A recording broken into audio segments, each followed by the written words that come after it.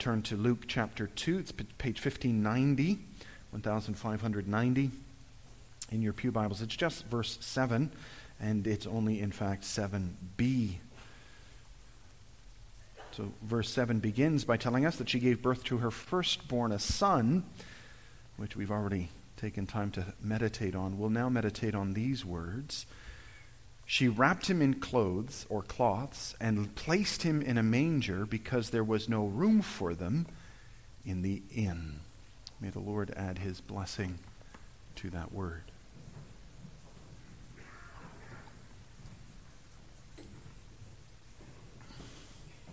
Brothers and sisters in Jesus Christ, Christmas is, I think we'd all agree, a rather lovely time of the year. There is something very encouraging, very blessed about this time of the year where people are oriented to giving away gifts, to spending time with each other, to enjoying life. There is this seemingly moment of peace and tranquility that descends upon an otherwise fractious and divided society. It's a reminder of what happened so many years ago in World War I when the combatants, so separated by their trenches, came out for a moment on Christmas Day to sing hymns together, to play a little football, and to enjoy fellowship with each other before going back, of course, to killing each other the next day.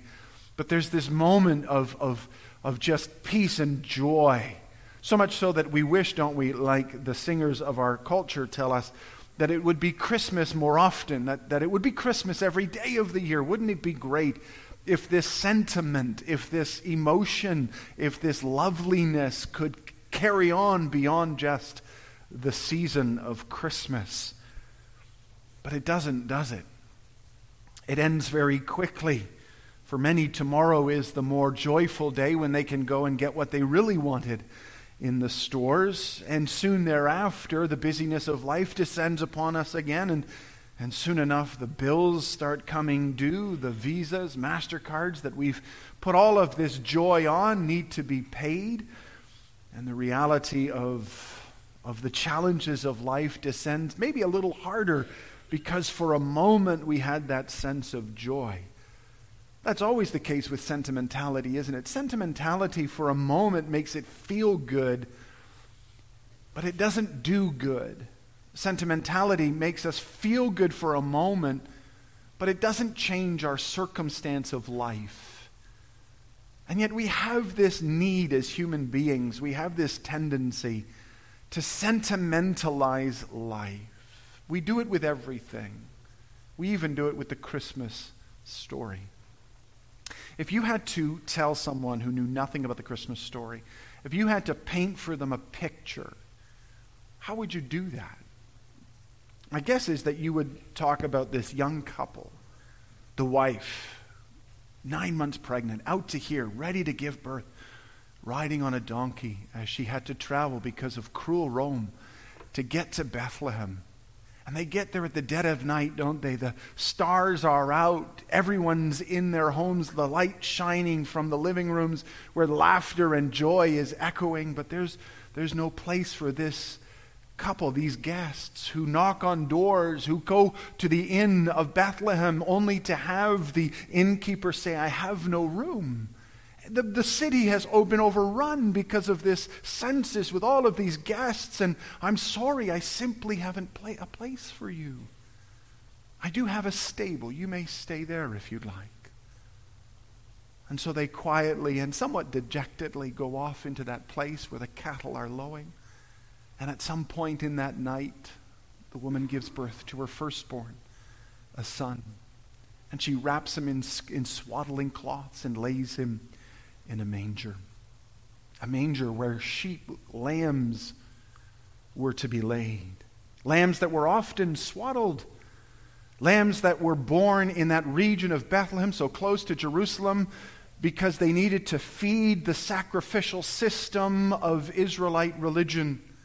Those shepherds in their fields nearby were raising sheep that would be sacrificed at Passover, who would be sacrificed through the week. They were raising these sheep to be the ones who would please God and remove the sins of Israel from them. They would be putting lambs in mangers in swaddling cloths. And so Jesus, the greater Lamb, the Lamb of God, is placed in the position of sacrifice for us. Isn't it compelling? Isn't it so very sentimental? And none of it's true. We want to believe it's true. And we ought to ask ourselves why. Why do we want that story to be true? Why is that what speaks to us? Why do we need that sentimentality in order to be moved by the story of Christmas? Now, don't misunderstand. That our Messiah is despised and rejected is unquestioned. We read that in Isaiah 53. But what if that's not the point of Luke's gospel? In fact, what if it's based entirely on the mistranslation of one word? In our Bibles, in Luke 2 verse 7, we're told that there was no room at the inn. In Luke 22, verse 12, the exact same word is used, only now it's described as an upper room. And when Jesus tells the parable of the Good Samaritan, and that Samaritan, or the Good Samaritan, you remember, takes the man to an inn, Luke uses the word for inn, a different word than this one. Which is to suggest, as the new NIV, the 2011 NIV indicates, inn's not a good translation of the word here. There is no inn. There's no mean innkeeper. There's no stable. And that business of the sheep isn't true. So what is true? Well, in determining the translation of this one Greek word, we are greatly helped by a scholar named Stephen Carlson. He wrote a 17-page article on how this word should be translated in this passage. Now, we're not going to revisit his argument or discuss it even. You can find it on the web for yourself. But you can at least appreciate his conclusion, because Carlson convincingly demonstrates that at a minimum, this word ought to be translated rather generically, which is to say our Bibles should at least read this because they had no space in the place where they were staying. And then he goes on to suggest that we can become a little more specific when we allow the cultural context and textual clues to play their role. All of which suggests that Joseph and Mary were given a marital chamber, probably on the roof of their parents' house, which chamber was fitting for a young couple as they waited to find a home of their own. This couple had just been married. And Dad and Mom say, you're just married, you need a bit of privacy. We'll build this little space, this little walled-in space with these temporary walls so that you can enjoy that for the time. But that space, you understand, was too small to have a baby in. There was no room in that place for her to have the child. So when it came time for her to have a child, the midwife, or maybe her mother-in-law, sent everybody out of the house, a house which would have been probably one large room, in which there might have been at night animals. There certainly would have been a manger. And she pushed them all out. And then Mary gave birth to her son. And they did for that son what they did for every baby. They wrapped it in cloths and laid it in a manger. That's what you did with babies. The story becomes radically different when you understand the difference of one word. Wed in Nazareth with Mary's family, traveling to Bethlehem where Joseph's family was from, staying with family who made accommodations for this happy couple. Everything that happened in the birth of our Lord Jesus Christ was ordinary, basic, regular, typical, unexciting, uneventful. too devoid of the color that we want the story to have? Where's the heartwarming struggle? Where's the secret knowledge that allows us to see the truth? Where's the condemnation of those who miss the truth? An ordinary birth story? That doesn't work for us. And why is that? Why is the simple birth of Jesus unadorned with any struggle, simply the basic story of a child being born? Why is that not enough? I think we can point to our culture for a reason for why that may be. We live in a culture that requires constant and persistent entertainment. We need constant images, constant stimulation. Ordinary, boring is no good. Our minds can no longer rest. They can't simply sit for a moment. We need to be entertained. But I wonder if there's something more here that's a little more basic, something that appeals to our human nature, something that explains our aversion to the ordinary. Don't we all want to be special? Don't we all need to believe that we're born to change the world? Isn't that what we're constantly being told by our culture? And it resonates, doesn't it? It resonates with us. We've been conditioned to think that we're brighter, bigger, better, and that that's always better. And not surprisingly, that can burden us.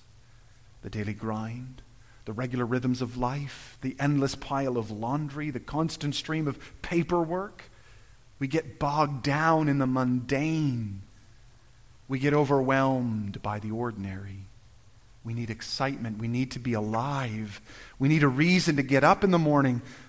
And the same old isn't it. The novel, that's where it's at. The new and exciting, not the ordinary. Which is a really old desire, isn't it? That's a desire that we find in the very beginning of time, in a lie told long ago by a snake in a garden. You can be gods, he said.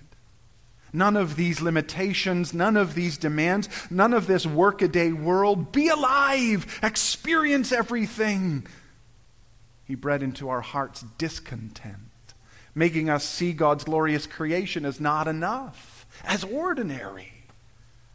In modern parlance, the serpent was the first Insta-influencer.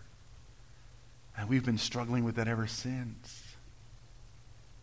Ever since, man has struggled with the simple blessedness of God's grace and goodness. In Genesis 6, the sons of God see that the daughters of men are beautiful and they defy God, the God who has promised to redeem them, the God who has promised to deliver them from the judgment that is theirs. They say, we don't want that, we want her. The people of Israel want a king who's handsome, dynamic, rich, just like one of the world's leaders. Not a king that will lead them into righteousness, but a king that will lead them into wealth. Jesus feeds thousands with a bit of bread, and they want him to be king because they want a world with a guaranteed minimum income. And we're shaped in the same way, aren't we? We're taught to long for freedom from the mundane, for freedom 55, life without limits. Little wonder we can't be content with the ordinary. But what if the ordinary is, by itself, because it's so ordinary, the most extraordinary thing you will hear today or any day?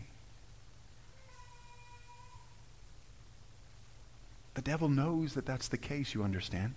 The devil knows that the most wonderful thing you'll ever hear today is that she gave birth to her firstborn, a son, wrapped him in cloths, and laid him in a manger. And he doesn't want you to pay attention to that. He wants you to be entertained. He wants you to require more. He wants you to be amused because he doesn't want you to be amazed. Amazed that this is how the Messiah was born. That's who it is, remember. Oh yes, it's the most ordinary of ways, in the most domestic of circumstances, in the most plain of situations. But think of who's being born into this everyday, normal, basic world, this world that you and I inhabit, this world that we live every day. We live this life. We live this world. We live in this bruising, burdensome, this joyful, celebratory. We live in this life into which this baby is now born in the most ordinary of ways. Our daily lives are what he now comes into. But see who he is. That's why we read from Isaiah 53. We could have read from so many Old Testament passages that paint for us the glorious picture of who this baby is. Think of how many thousands of years God was preparing his people to know the identity, the simple identity of this child.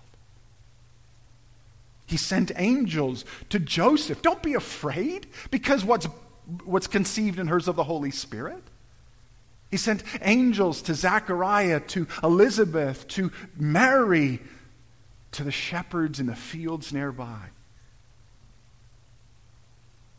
giving to them this strange word.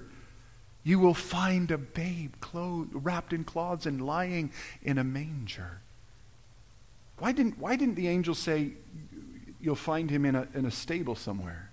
That would have been a little more helpful. You know the inn in Bethlehem? Just go behind it and you'll find in the stable there. They didn't say that. They said you'll find a baby like every other baby who is born and wrapped and laid in a manger. You will find the most ordinary Savior in the world.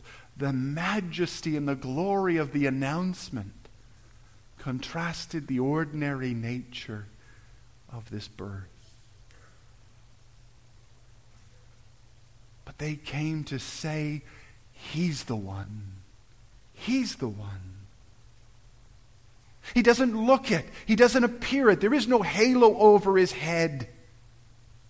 But he's the one. He's the one. He's the one you need.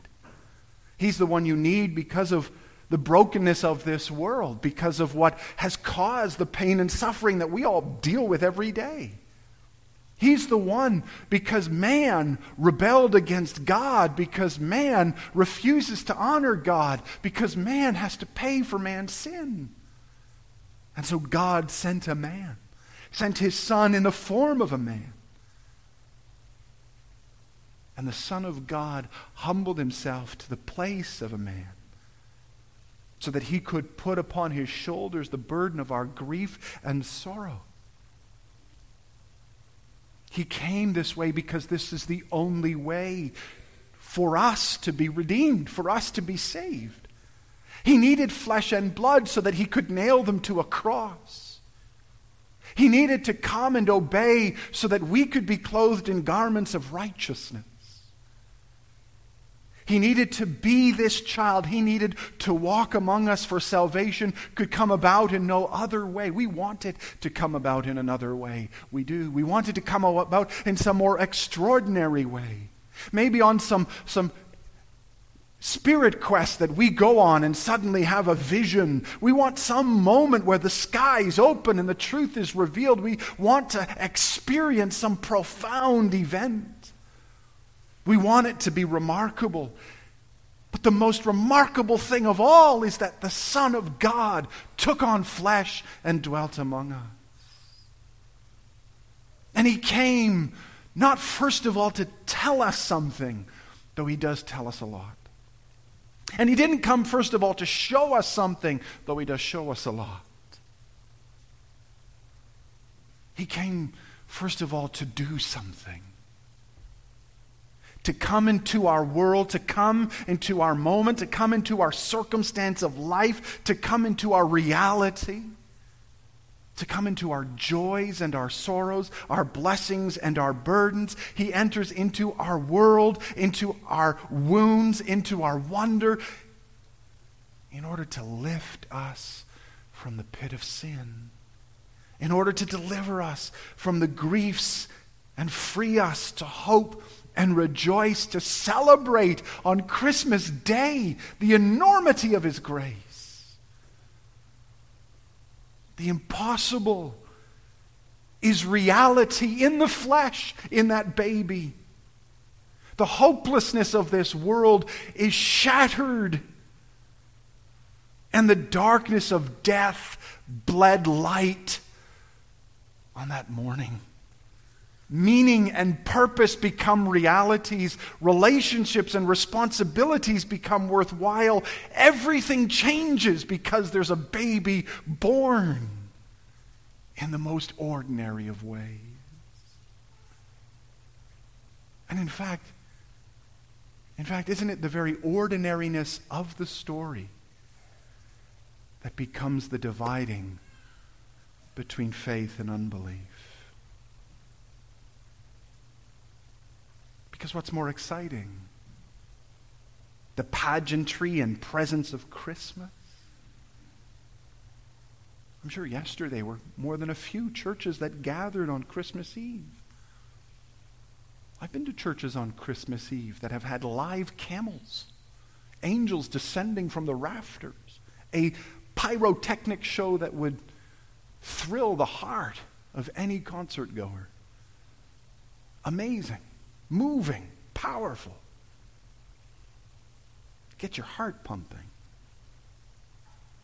And here we are, listening to a word about a baby and not much else.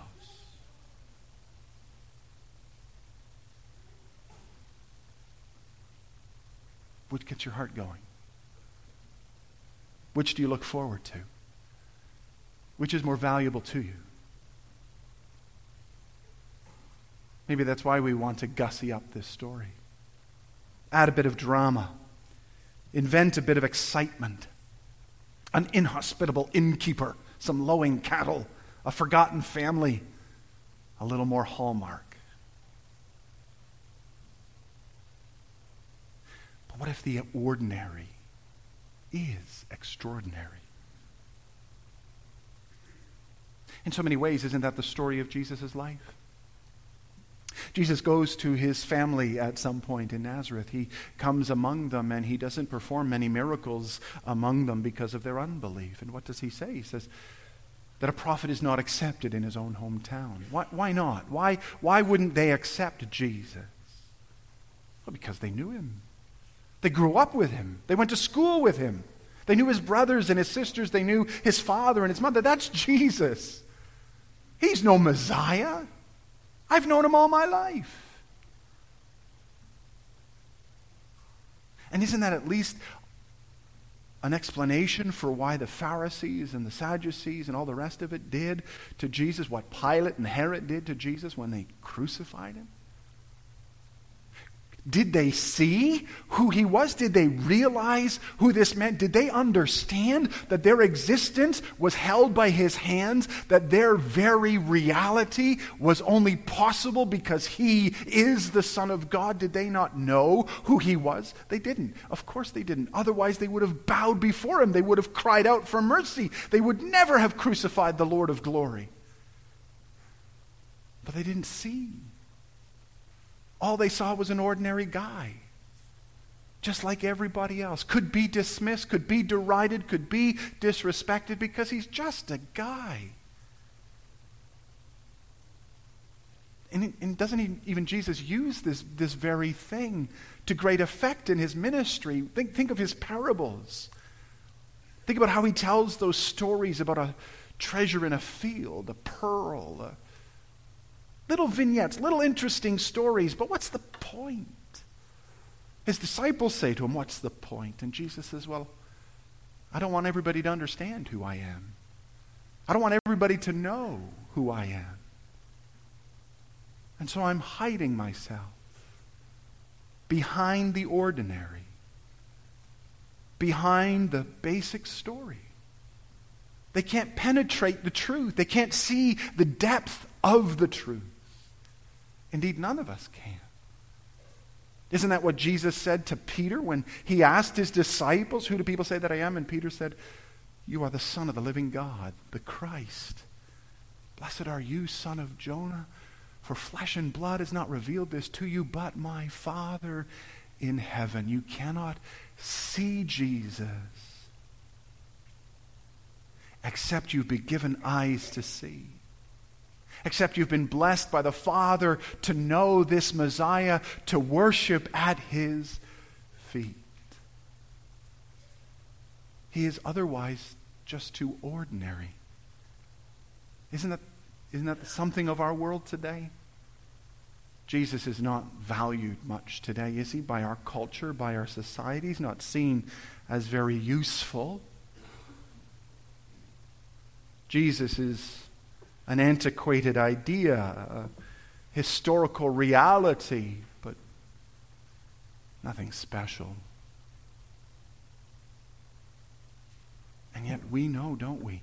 We know the enormity of the grace of God that is revealed in just the realization this child is the Messiah. And nothing else is needed. You don't need to gussy up the story. You don't need sentimentality. All you need to do is see who he is. For in him there is a power and a hope that lasts not only for a day, but for a lifetime and for eternity itself. The world wishes that today, with all of its sentimentality, would extend a little farther. But we don't need such empty claptrap. We don't need the sentimentality of Hallmark. We have the Son of God, the Savior of the world, the incarnate, the righteous, the remarkable Messiah. Now, we don't need a stable and glowing cattle, all the rest of it, because we have the Son. Glory to God in the highest, and on earth peace to men, on whom his favor rests. That's what we have. We don't need anything else. Let's thank him for it. Gracious God and Heavenly Father, what amazing grace. What a remarkable gift. We sometimes get distracted, Lord. We miss the gift because we get worked up about all the other stuff. But may we today, for a moment, just see. Be given eyes to see by you, our God. Indeed, Lord, if there are any who've come to us today, who are worshiping with us today, who maybe have never really understood who Jesus is, have not really seen him for who he is. He's just a historical figure. He's just an ordinary guy. Open their eyes now, Lord, to see that he is the hope of all the nations, that he is the power of salvation, that he is the Lord of glory. And help us all, Lord, to leave this place encouraged, equipped, and enabled to rightly worship and to praise your name with family and friends together today as we go to our ordinary homes and our ordinary lives. Help us to carry this extraordinary truth that she gave birth to her firstborn, a son, wrapped him in cloths, and laid him in a manger. What a wonderful, glorious truth. Hear our prayer, for we ask it in Jesus' name. Amen.